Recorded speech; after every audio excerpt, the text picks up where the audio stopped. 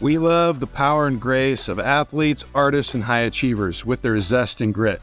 But have you ever wondered how they harness their energy and get into flow? And then what do they do with the money that comes their way? I am Darren Wright, author of Financial Fitness. Join me on a fascinating journey to gain a peek into the intersection of highly successful people and everyday financial life. There will be highs and lows and relatable flow stories for you.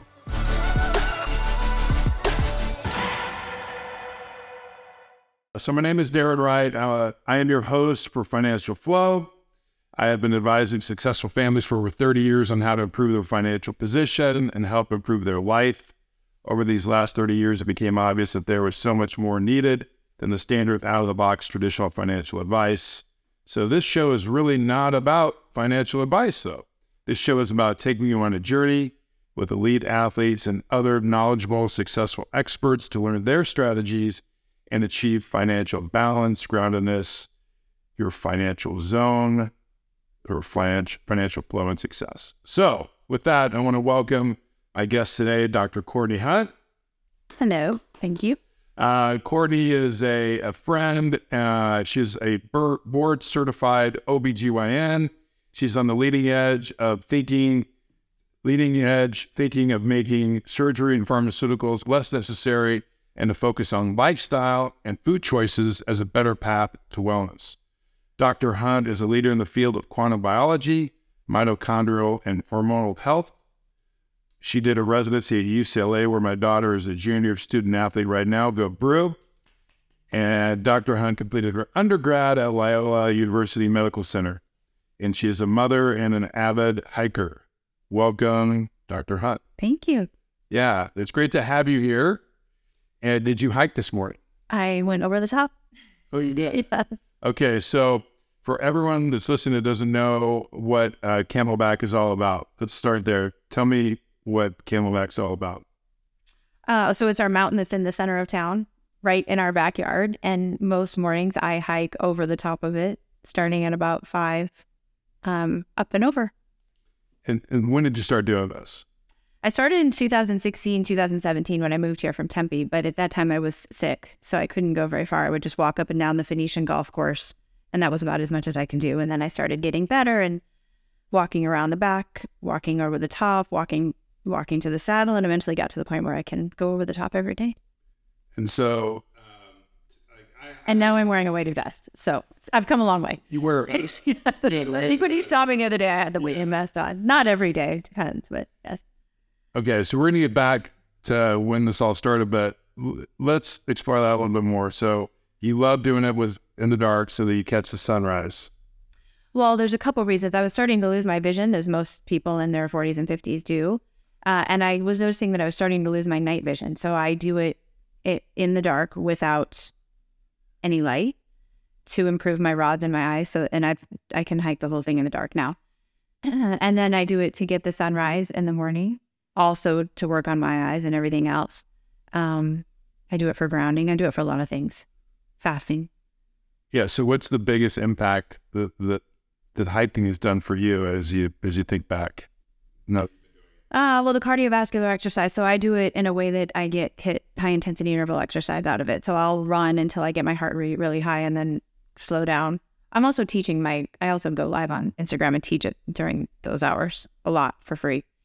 But I use it for high intensity interval exercise. I use it for red light therapy in my eyes. I climb on the rocks. So I use it for grounding. I do wear shoes because I don't think it's safe to be up there without shoes on.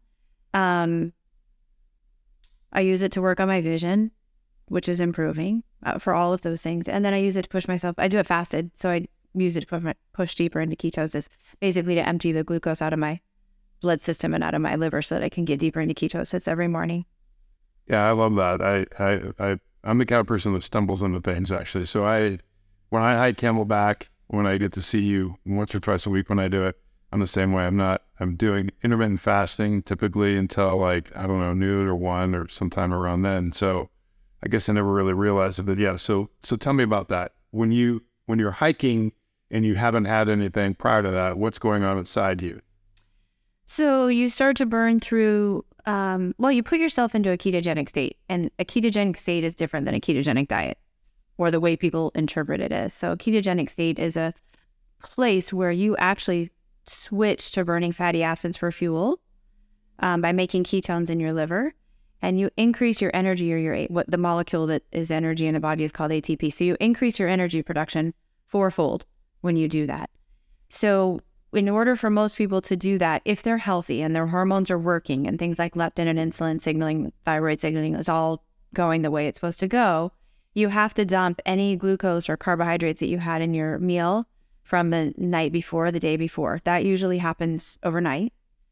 And then your body stores sugar as something called glycogen in your liver. So you have to be able to burn through any sugar, carbohydrates that were in your meal the night before, then burn through all the glycogen in your liver. And depending on how efficient you are at that, and if athlete would be very efficient, a really sick person with hypothyroidism and obesity would not, that might take 12 hours, 18 hours, 3 days, 5 days, just depends on the state of the health of the person. But I'm using it to push myself into a deeper ketogenic state every morning so I can get that improvement in energy so I can focus better at work, get more done. Yeah. So, do you use any other kind of stimulants like caffeine in the morning, or? Yeah, I mean, I like coffee, so I have a couple of shots of espresso before I go up there. But I also drink decaf. It's more about, I like the taste of coffee. I just like it. Yeah, me too. There's nothing like the smell of a good cup. Though recently I did just move to the product called Rise. It's got, different kinds of mushrooms in it and some different things going on. I should know exactly what it is, but are you familiar with that? And so, no. Alex, do me a favor, over in this other room, there's, if you go down towards the end and by the coffee maker underneath, there's that mushroom stuff that I'm drinking. So I would get your opinion on that, see what your thoughts are. I still drink coffee though, because I do love the flavor, and sometimes I mix it up a little bit. But so anyway, I digress. Tell me a little bit about your health. And you said your health when you were down in Tempe before you moved up here was in a certain state, and then it's been improving. Obviously, you look great. Sure. So thank you. Let's see. I had 2 kids back to back. I was in solo practice OB. One of the busiest female OBs in this neighborhood at that time in the early, 2010, 2012, took my kids to work with me and had people helping me at work. So I would literally had 2 babies, worked all night, breastfed, pumped, took the kids to work, breastfed between patients. I killed myself. I just destroyed my health. So by 2000, maybe 15, 16, I was having symptoms of hypothyroidism. I was tired. I was losing my hair. I was losing my eyebrows. I was getting fat, thick, there's a certain thickness in your tissue that comes from hypothyroidism. And I used to hike Camelback all the time, in my mid-30s, maybe a little before that, I could fly up that thing. But I lost all of that. And I was getting really brain foggy and really anxious. And I remember 2014, 2015, 2016, I'd get up in the morning and I would say to my husband, I don't think I can do this today. I'm so anxious. I'm so sleep deprived. I'm so burnt out. I don't think I can do this. So I went to doctors, was diagnosed with doctors that I thought knew how to help me, diagnosed with Hashimoto's or hypothyroidism, put on medication. And at the same time in my practice, I was starting to see so many sick moms and so many sick babies. And I thought, this is ridiculous. There has to be a better way than just medicating every woman for Hashimoto's for the rest of her life. And I had always been a forward thinker in my career. So I started looking at nutritional genetics, or what our DNA, how our chemistry in our body is coded to use our food, and mitochondrial health. I knew that would be a big piece of it. And then eventually light frequencies. Light is a code, or it's a quantum code, and putting all of that together. So in 2015, I decided to probably in 2014, I decided to take a leap and said, okay, if I can work on this nutrigenetic stuff for about a year, I think I could manage to give up OB. I think I could direct my practice in a way that I wouldn't have to deliver babies all night every night. And there was a lot of soul searching about that because I liked delivering babies. But by 2015, I was able to give it up so that I can start sleeping. And then I spent maybe 2 or 3 years sleeping in a room with roll shutters in complete darkness, fixing my circadian rhythm, because I had worked all night since the age of, 21, 22, every single night or every other night. Fixed that, and then just started working more on understanding DNA, the language of DNA, the language of epigenetics, the language of methylation, all these things that people are just now starting to say in the literature, oh yeah, that works. I've been working on those things for the past 20 years. So as I was healing myself, I was incorporating it into my practice and healing myself and incorporating it into my practice until we got here. That's incredible. And you said that one of the things you do in the morning is you hike in the dark to improve your eyesight. So a lot of people want to improve their eyesight, including me. So tell me more about that. Sure. So, well, it starts with autophagy. Autophagy is a process in science that means self-eating. So we have knowledge now that there's a Nobel Prize for it. And whenever there's a Nobel Prize, it means the literature or the work has been around for 20 or 30 years, which is a hard thing for people to swallow, because when something wins a Nobel Prize, it then typically takes 20 or 30 years for your primary care doctor to adopt it or understand it. But in the eye... No, it's still that slower process. No, they need people like you. They're so burdened by their finances for the most part, or they're just exhausted and they're buried under financial loans that they can't pay off the loans. And so the doctors have to just keep seeing 30, 40, 50, 60 patients a day to be able to keep up with the loans. And, it's delayed gratification for most physicians. So they don't get out until they're 30. And then they want the house and they want the car and they have to send the kids to school. And so it's a constant cycle of debt. Or most of them, a lot of them, not all. So anyway, the process of autophagy is cellular cleaning. So you have rods and cones in your eyes. Cones see color. You can remember C for C. Cones see color. And rods see in the dark. So you can improve the autophagy or the cellular cleaning in your eye to recycle those. Autophagy basically just means recycling of the proteins and the mitochondria in your body to make them younger, literally reverse age them. And there is literature on cleaning the cones in your eyes, the part that sees color, and getting red light therapy. So people go to infrared sauna and they put red light therapy in front of, that's just light. It's the equivalent of the light from the sun, but they're giving you a specific frequency. So there's specific literature in improving your eye with using specific light frequencies in your eye. But you can get, if you live in Arizona, if you live anywhere, and you just go outside and face east and you understand, okay, autophagy is triggered by ketosis and fasting, and exposing yourself to the first morning red light. Red light's available all day, but the other frequencies are out later in the day. The other colors are out later in the day.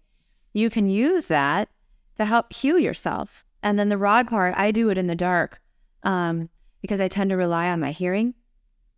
So my hearing in doing this has really changed. And because I'm speaking to non-scientists, I don't have a study on this.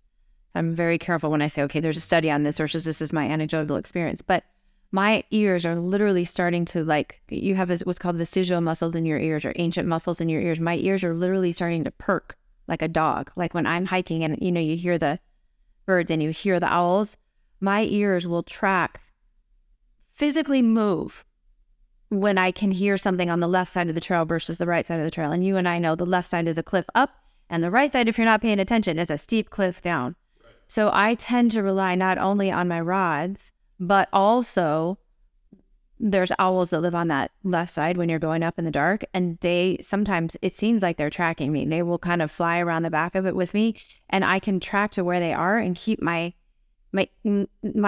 physically feel my head twitch a little when they make a noise and pull me in that direction.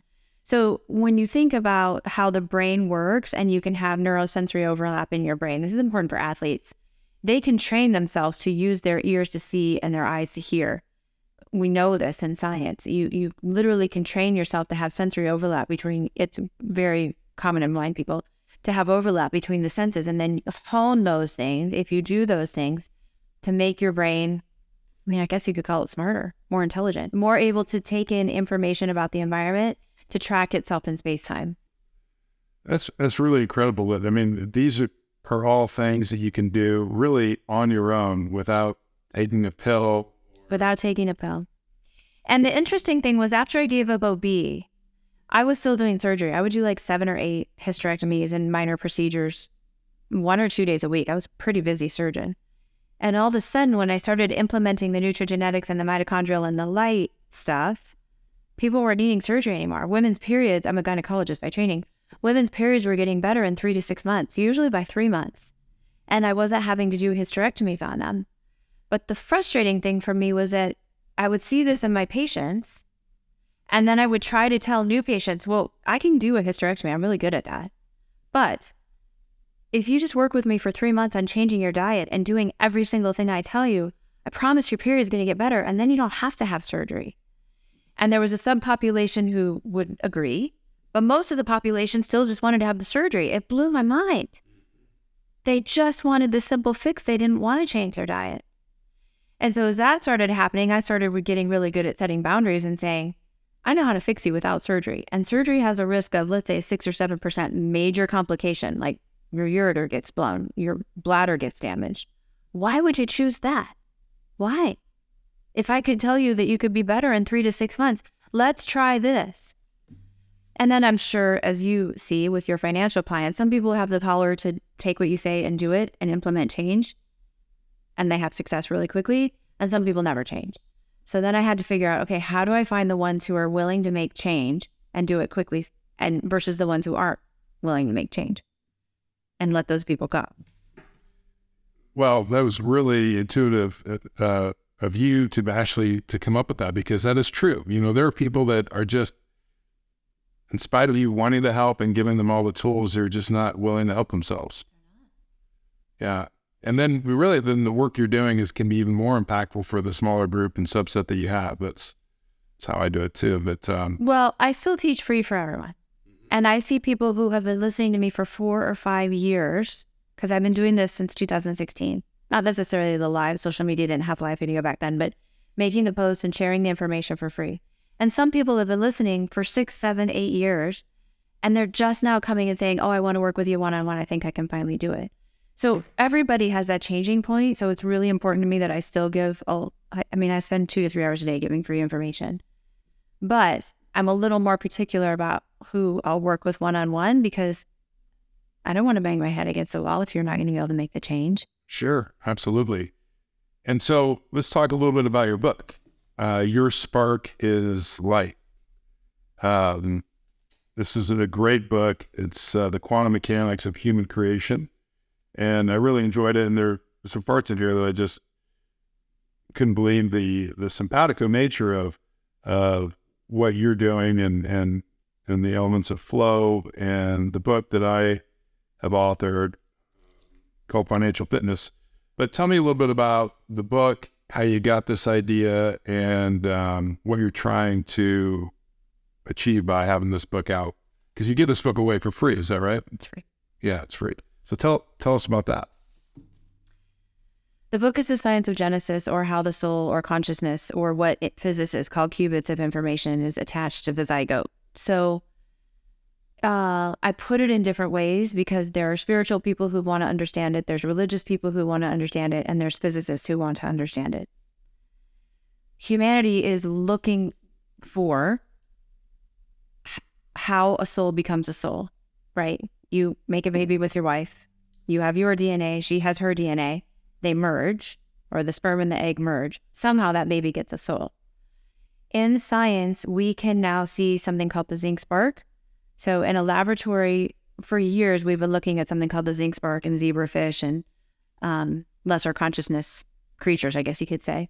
But in 2016 at Northwestern, they were able to put a fluorescent tag on calcium and zinc inside of an egg, and watch, this is in an IVF lab, it's not in the human body, watch as the sperm hits the egg, calcium oscillations fly across the cell at 250 miles an hour, and then zinc explode out of the cell in a unified, all-at-once manner.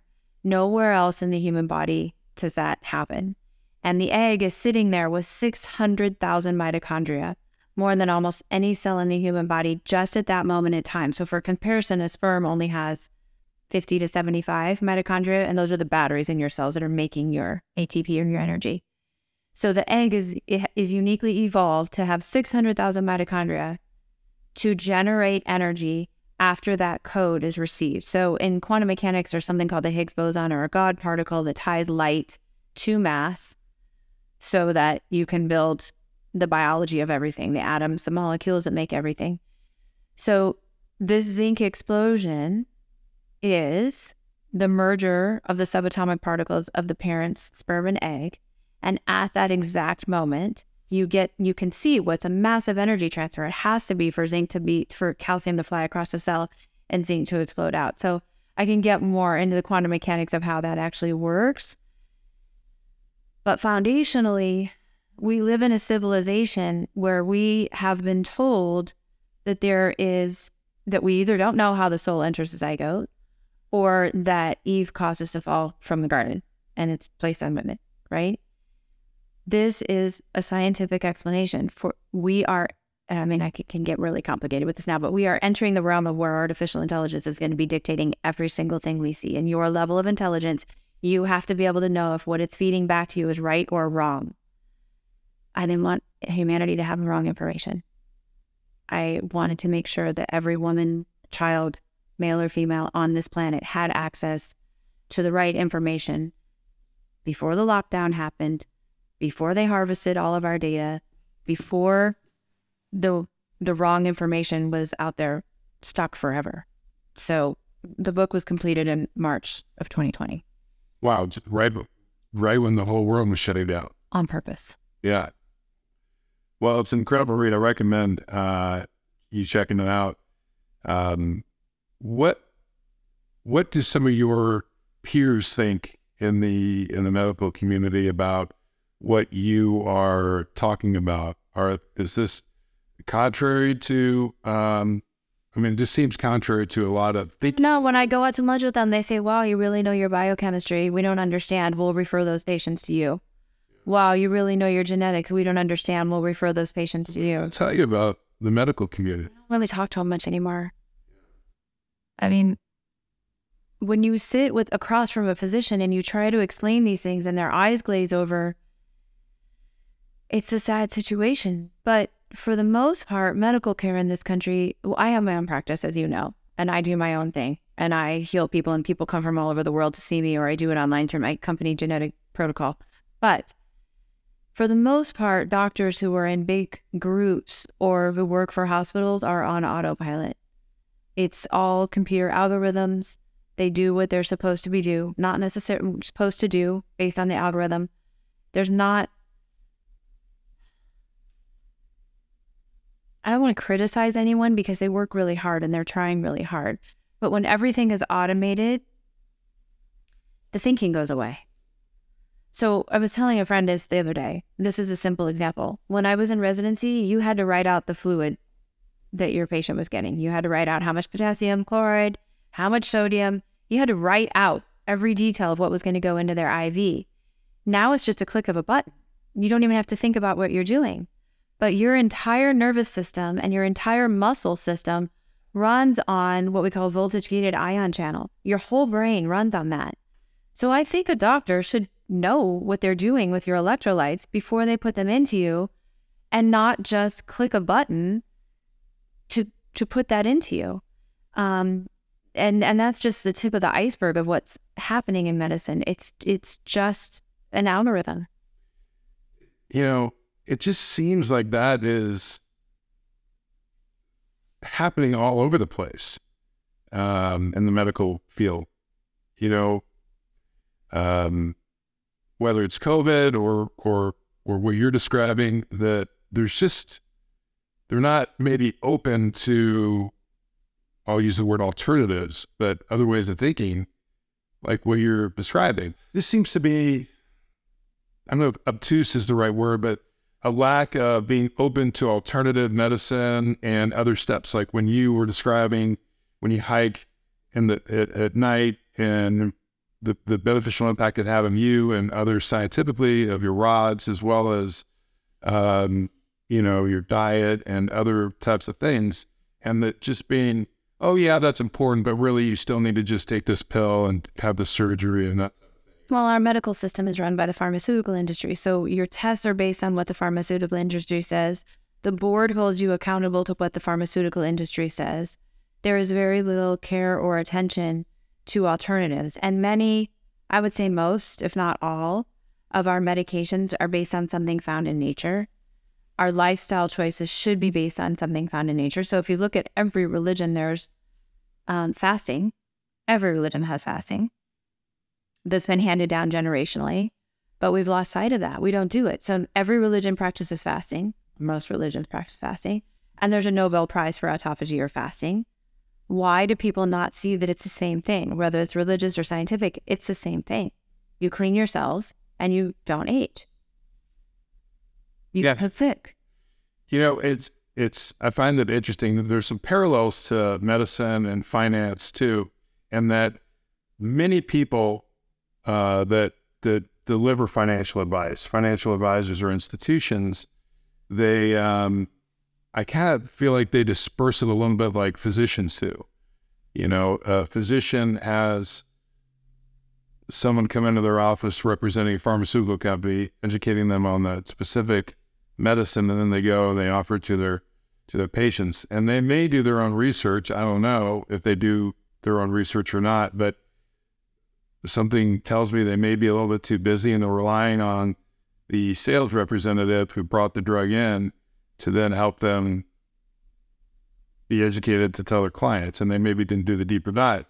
A little that happens in the financial world too, that I've seen, where the mutual fund rep comes in, talks to the advisor, and the advisor then is telling their clients to buy the mutual fund. You know, so there's a little bit of a similarity there. And then the financial institutions, so that'd be like the Pfizers of the world, they're in business to make money. Like, we shouldn't be getting medical advice from pharmaceutical companies because they are for-profit company. They're many beneficial things, but they're still in business to make money. That's their goal. Same with financial institutions. They're in business to make money too. And so, you know, could they have the correct information for you? Yes, absolutely. But it's also, there's motivated. Yeah. My grandfather used to say there could be a cockroach in the woodpot. So you never know. So it's kind of interesting. There's some similarities there. You know, I wanted to talk a little bit about, you have a real large social media following, and you post a couple hours a day. Is that right? Is that what I heard you say? Well, when I hike, I use my exercise as a form of teaching. Yeah. So I usually start live at like 5 a.m, and just depending on the reception on Camelback, I'll go until I get to the backside where you have no reception. And I talk about everything. I talk about quantum field theory. I talk about the Higgs boson. I talk about the strong force, the weak force, electromagnetic radiation, what holds this world together. I talk about cosmology. I talk about autophagy. I talk about ketosis. I talk about hormones. I talk about thyroid. Like, I cover it all. If it's science, I cover it. And how's that been received by your patients and your existing patients, new patients? Tell me about that. I think, well, I mean, it helps me find people who want this kind of information. With what I do with nutritional genetics and mitochondria and light, I can help almost anyone get better, provided that you don't let a tumor go until it's too big that it has to be cut out, or you don't let a neurodegenerative disease go until you can't remember what you had for breakfast this morning. But simple things like arthritis and lupus and autoimmune hepatitis, those types of things, you have stem cells in those places. You can make those things better. So it's helping me find the types of people who are looking for that information. And I don't think of it as outside of the box. I am using 2023 published literature, and I post the articles in my stories. As soon as I find one, I show people so they can read it for themselves. So I don't think of what I do as alternative. I think of it as 30 or 40 years ahead. What are some personal stories that people have shared with you about the impact that you're making on them? Well, when you heal someone in a family, their family members see. And their family members either say, oh my gosh, you look so much younger. You've lost 30 pounds. Your Hashimoto's went away. What are you doing? I want to do it. Or they feel threatened by it and they look the other direction, or they get a little mean and jealous. So I warn people, you're going to be able to raise your community with this, but there's also going to be people in your community, your family, your school, your whatever, that is used to you being the victim and being sick. And those people are going to run the other direction, and they're going to be really mean. The majority of people are going to say, What are you doing? I want that. And then it's up to you to take what I've taught you and teach your children, teach grandma and grandpa, teach aunts and uncles, teach the teachers. I mean, this is a grassroots effort. It's a grassroots effort to heal everybody's brain. That's what I'm after.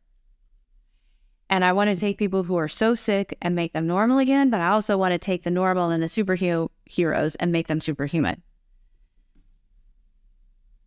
As long as you're willing to change, I'll help anyone. But the biggest thing that people see is a year or two later, they look like a totally different person. Every cell in their body has been reformed, remade, repurposed. They look younger, they act younger, they have better energy to play with their kids rather than parking their kids in front of the television or a cell phone. It changes the trajectory of entire families if they're willing to do it. It also helps them weed out the people who are mean, because a lot of times the reason people get sick is that they go through these repeated sequences or patterns with family members who aren't nice, who pick on them, who tell them that they're fat, who tell them that they're stupid, who abuse them emotionally, mentally. And I mean, the list, it can get really ugly, the stuff that I see. A lot of times when I heal those people, then they recognize, oh my gosh, I'm in this situation. I got to get out because this person isn't going along for the ride with me. Yeah, well, that makes sense. I mean, I definitely agree with that full holistic way of thinking with medicine. And it goes really part and parcel with what I try and educate people on in terms of their financial fitness. And that's, it's not just one thing. There's not one silver bullet. And there's, it's your mindfulness around money, knowing what your values are around money, having a clear identification of what your goals are around money, and then having actual emotion tied to those goals. So when you really put yourself there and think about it, it gives you a higher probability of actually achieving those goals. And then you have an understanding of where you are now. So when you get all that together, you have a better state of where things are, which then allows you to focus on the even more valuable things, which are even oftentimes non-financial, like relationships, your health, and so forth. And so what comes first, the chicken or the egg? Is it doing that first, or is it having your health? Because oftentimes what I've found is that once people have that, what I call groundedness or flow state with their finances and a sense of calm and peace, they then start working on their health.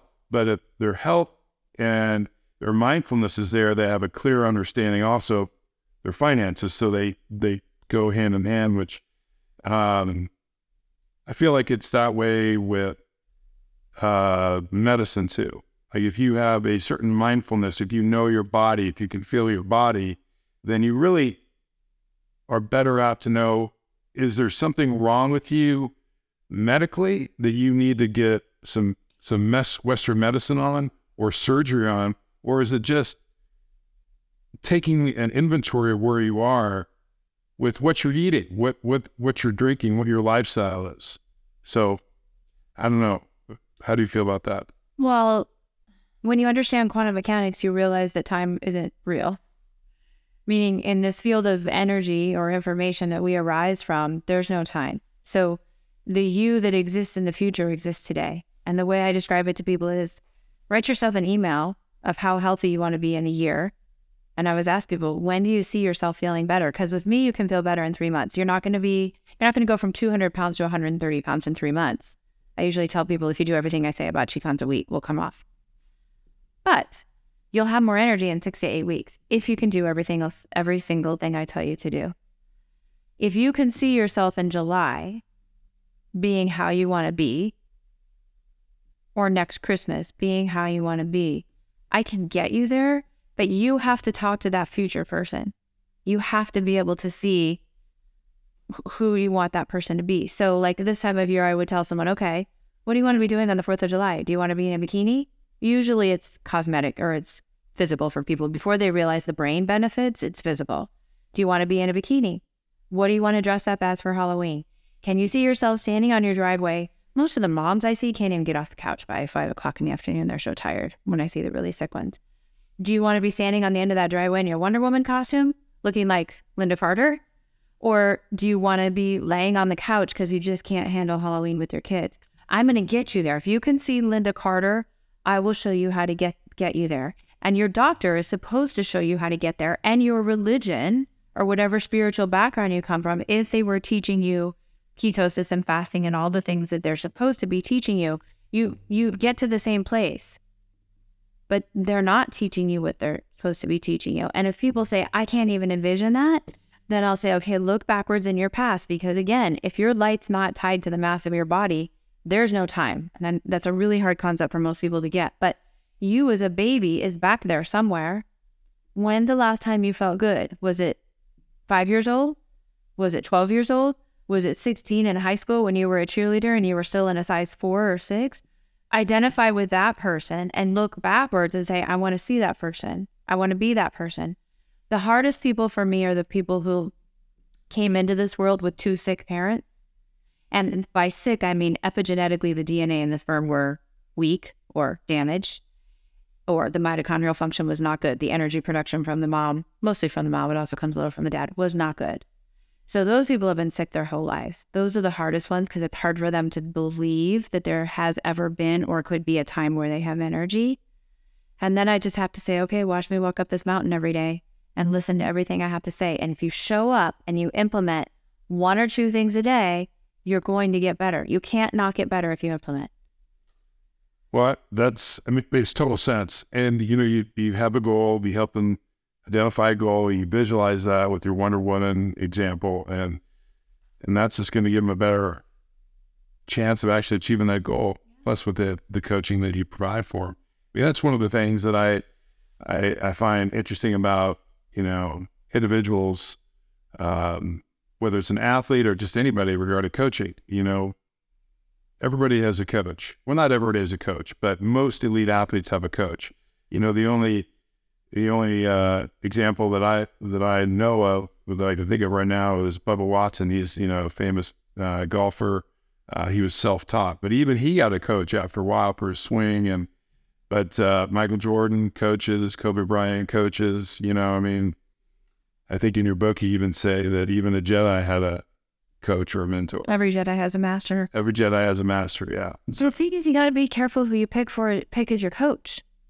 Because if you're choosing a doctor who doesn't understand ketosis and doesn't understand autophagy and doesn't understand nutrition and nutritional genetics and chemistry and epigenetics and methylation and telomeres and all the reactive oxygen species, inflammation, these are all the cutting edge topics in science that are winning Nobel Prizes. If you pick a doctor for a coach who doesn't understand those, they are going to be like a middle school coach. No offense to middle school coaches. I'm sure they're good ones. But it's kind of like trying to learn calculus from your 3rd grade math teacher. You have to be careful who you pick as your coach. And I'm sure it's the same in your business. Oh yeah, it is the same. If you want to learn how to become an expert marksman, you want to hire a Navy SEAL. Yeah. Then hire a mall cop to teach you. It's the same kind of thing you see in the financial space. So tell me what some of the stepping stones were there for you that allowed you to become such a success in your life. Oh, my dad told me from childhood, what you believe you will achieve. Like I literally did a speaking competition. I think it was through the Rotary Club, and that was what I wrote about. My dad ingrained that 9 or 10. Wow. My dad and my mom was a teacher, so we spent all of our afternoons at the library. I read hundreds of books as a child. I devoured books. There were no computers back then, so you just read every night. I'd have a flashlight under my sheets reading. And my dad he had me read things like Wayne Dyer when I was a child. My mom gave me Stephen King. But that didn't because the Wayne Dyer. So I just always knew I'm creating this reality. I think when I was 8 years old, I told my mom I'm going to have a blonde baby named Sophia with curly hair. And I do. Now, I could have picked the name, but I couldn't pick the look, right? And I told my parents when I was 8, I'm going to be a doctor. I just know it. And when I was in high school, I wrote term papers on cloning and stem cells and nutrition. And I could see a world where we might have to rely on vitamins because our land would be so poisoned with heavy metals and pesticides. I could see that when I was 16 or 17. I didn't set out to have a nutritional genetic company. No way. But I was writing about it when I was 17. So I call those quantum nudges because I think this is going to sound strange, but understanding what I do about quantum mechanics and artificial intelligence and a simulation in a computer and how we can control time right now in a computer simulation, both forwards and backwards, a few quantum bits. I think that there is something that we are doing as humans with our quantum brains, controlling both our future and our past in both directions.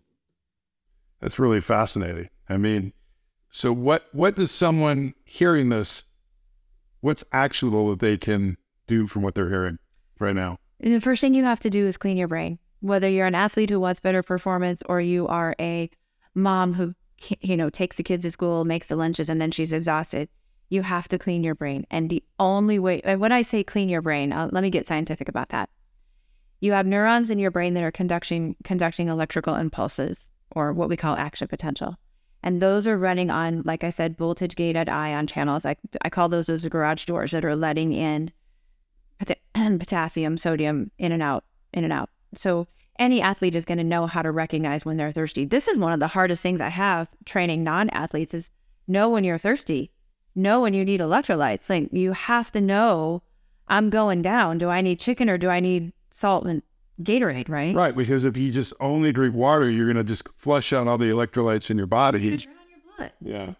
And so athletes are really good. Like I have one guy that I work with who's an MMA fighter, and it just came so easy for him because he already knew how to cut weight. He already knew how to put weight back on, which is basically what I'm doing. He knew how to flood it, how to strip weight off. He knew how to balance his electrolytes. He knew when he was thirsty. He knew when he needed more water. He knew when he needed his electrolytes, his Ultimar, whatever he's going to drink.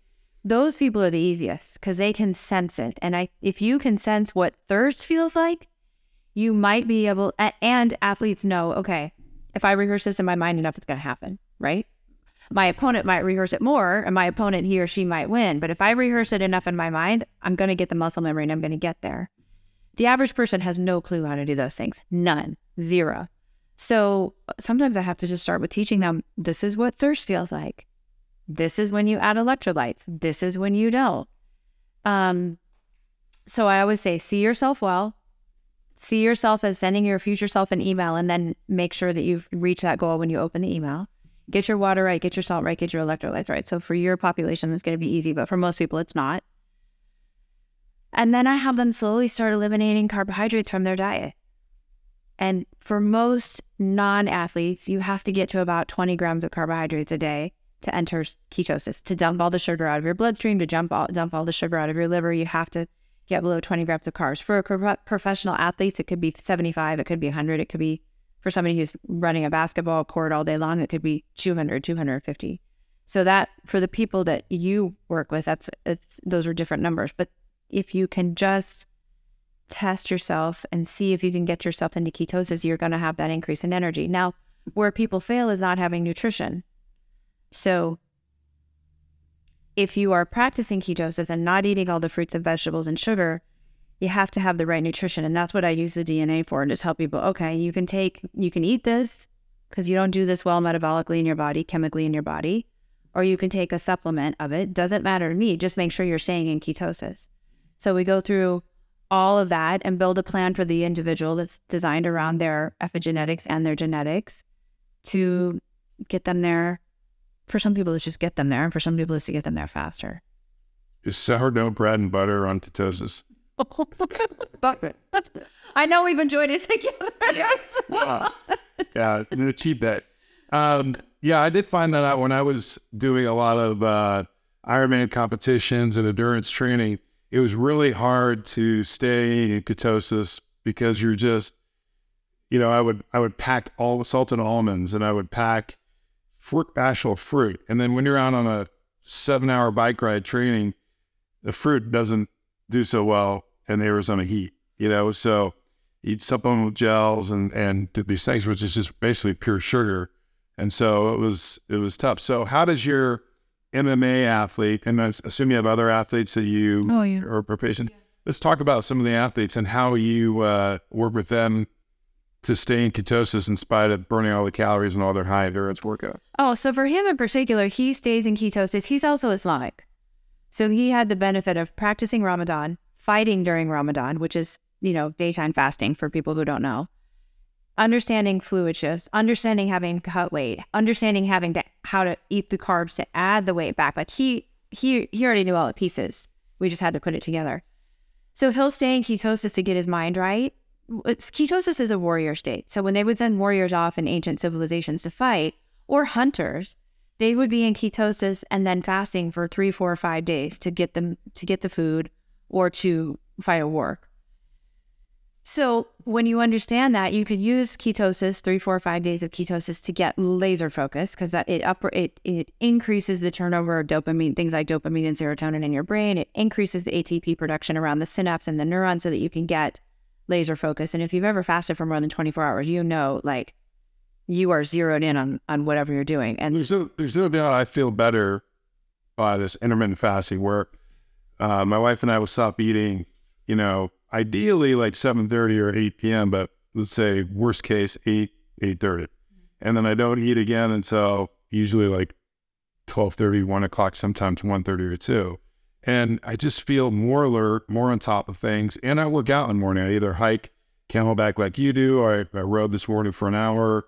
I go to a trainer for an hour, you know, hop on the Peloton, something like that. So it's not like I'm just sitting around, you know, but I feel much more alert when I do that, as opposed to I'm going to have, you know, even if it's something healthy, like I don't even know, like the 8 frittata or something like that, you know. I mean, it's okay, but I get slowed down a little bit. So yeah, I definitely feel that way too. Well, I would challenge you to think of it more of, are you dipping into what's called the catabolic state so that you can then rebuild yourself? So after I've worked with people for a while, I say, okay, stop thinking about it as timed intermittent fasting. Because really what you want to do is hit a point in your body where you're starting to eat yourself and then flood yourself. Do the exercise. That's what releases the stem cells so that you can grow new tissue. And then flood yourself with carbohydrates so that the nutrients can get into your body to rebuild the tissue.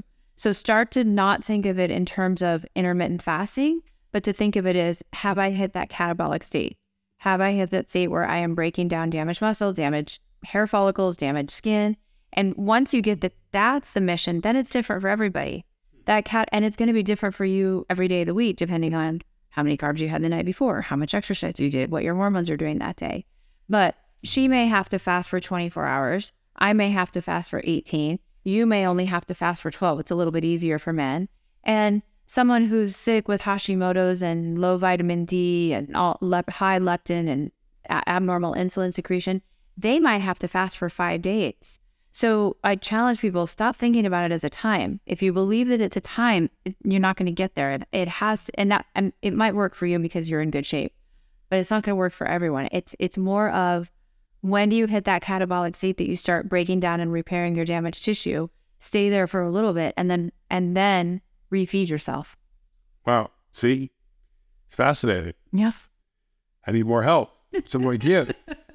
So what steps are you taking, Dr. Hunt? I was so used to calling you Courtney, but I'm... Call me Courtney. Okay, Courtney. What steps are you taking literally to keep yourself in balance physically and emotionally, so you can keep the pace up that you're going at now? I protect my sleep. You protect your sleep. I protect my sleep. And I track my sleep. How do you track your sleep? So I use a ring I use an Oura ring. So when I first recognized that I was sick, I would need 9 to 10 hours of sleep. I probably had some sleep apnea. I never was able to turn the phone off because the nurses always had to be able to reach me to deliver a baby. So I just, like I said, I put myself in a dark room with roll shutters and it was black, and I would go in there from 8 p.m. to 7 a.m. and I would need that much sleep. And sometimes even then I was so broken. My leptin was high. I had Hashimoto's. My fasting insulin was a little bit higher. That took me like a year, maybe even 18 months of protecting my sleep. Now, when I wear my Oura ring, so you need 5 cycles of delta sleep to clean your brain. Delta sleep is the deepest level of sleep, and you go through these periodic cycles of sleeping every single night. Most adults, by the time they are our age, have lost a lot of their delta sleep, so they never really get that brain repair. And what I was going to say earlier is your brain is made of neurons, but inside of the neurons is something called microtubules, and we think that the microtubules own the quantum coherence where your solar consciousness is interacting with the rest of everybody else's soul and consciousness. That's another topic. But you need those 5 cycles to clean those microtubules, to clean your brain, to clean your neurons. And as we age, you can still get them. I work really hard at protecting mine, and everybody should, but most people don't even know that this exists, by wearing an Oura ring and tracking and making sure that I've gotten 5 cycles of deep sleep. So now my body can do that. I can sleep about 5.5 hours and feel fine. So since from 2018 till 2023, it's taken me 5 years to need 3 to 4 hours less sleep every single night, which means 3 to 4, and still feel great and energized. It's incredible. And then I look for the triggers, a glass of wine will throw it off. Working out too late will throw it off. Being stressed will throw it off. And I analyze, okay, well, what did you do yesterday that made you not feel good today? Or how is it that last night you got 5 hours and you feel amazing, and 2 nights ago you got 7 and you feel horrible? I'm constantly analyzing that information to figure out what I can tweak and what I can tweak in other people to make the sleep more efficient. Well, it makes total sense. We talk a lot about the relationship between your finances and your health, as you know. Let's talk a little bit about that. Tell me about your thoughts about the relationship between your money and your mental well-being. Have you ever given that any thought? I mean, lack of money is stress. And stress to me is reactive oxygen species. It's DNA damage and epigenetic damage on the baby, or on the body. So if you're walking around thinking I have this house payment, I overspent on my car, I overspent on my loans. If you're walking around stressed, it's like running from a lion all day. Yeah, I agree. What are some of the things that you do either professionally or personally, or that you are contemplating doing as it relates to how you're applying things to your personal health? Are you thinking about some of those things financially as well? I have big goals. Big goals. I don't necessarily want to say what they are, but they involve several more books and some sort of a clinic where we could take people in and put them in an environment where this is easy. Because it probably would be easy for a professional athlete with their discipline to learn how to do this, but this isn't easy for the average mom or dad. Definitely not easy for veterans, which is a sad thing because most of this information that I talk about comes from the Navy SEALs and the military. So the fact that we send them to a VA that doesn't teach them this stuff to me is pathetic, because all the information is coming from DARPA, the Department of Defense, and the SEALs. Ketosis, all of it, oxytocin, I mean, you name it. It's all coming from the government. The government has this information. So I am envisioning some sort of a clinic where we could be able to put people for 30 days or 90 days to be able to implement these and make them habits so that when they go out, they can stand on their own 2 feet and do it. So yeah, that's what I need to work on. That's what I need the financial freedom to be able to do and to figure out how to fund it. Mm-hmm. That's amazing. Do you work with a lot of veterans? I have a lot of veterans who have very special places in my heart. Awesome. Very. Yeah, me too. I think that the people who have protected this country or lost their lives, they get emotional, but they deserve the best and they're not getting the best. And the rate of suicide in our veterans is extremely high. And the damage that can do to their families, their brothers, their sisters, their parents, it's a big deal. Yeah, couldn't agree more. Can you grab it to shit? I'm okay. It's just something I'm really passionate about. Right. Well, me too. I'm passionate about our men and women of service. I'm actually dedicating my book to them, and I've got some friends that are active deployed SEALs and some retired ones, and had a lot of conversations about them. And I actually need to make sure I tune them into your Instagram and your book, so that they can get a little more information from you. And come see if they would like to. Your Instagram handle is Courtney Hunt MD. And then my company is at Genetic Protocol. At geneticprotocol.com. The website is geneticprotocol.com. The Instagram is just at genetic.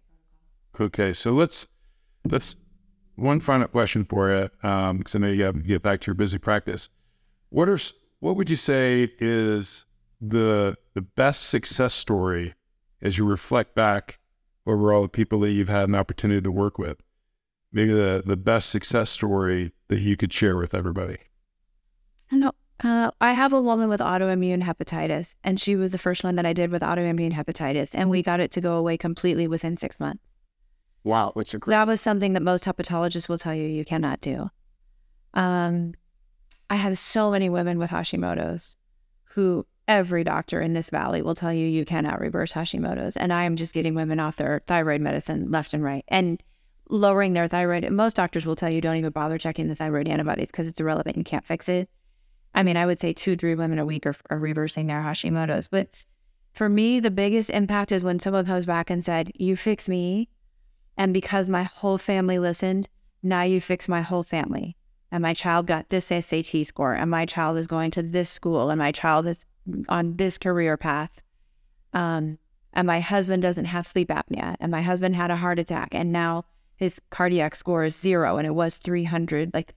It's the trickle down effect or the ripple effect that I don't even know until like a mom or a dad that I've seen, because I see men and women, comes back and says, oh my gosh, not that you didn't just save my life, but these skills have affected the rest of my family. And that's probably the biggest, it's what makes me the happiest. Yeah, well, that was my next question. What kind of impact does that make on you? It makes me want to keep getting up and hiking and teaching the things that I do every morning. That's amazing. Well, thank you so much for taking time. Yeah, it was fun. And gosh, I just appreciate you coming by, and can't wait to basically see you again. Thank you. I'll see you later in the week. All right. Thanks, Courtney. Thank you, Dr. Courtney Hunt, for being here today, and thank you all for listening. We hope that you were informed and inspired to move even closer into your financial flow. If you liked our show, we would really appreciate it if you rated and reviewed us on whatever channel you're listening on. And most importantly, make it an awesome day. See you next time.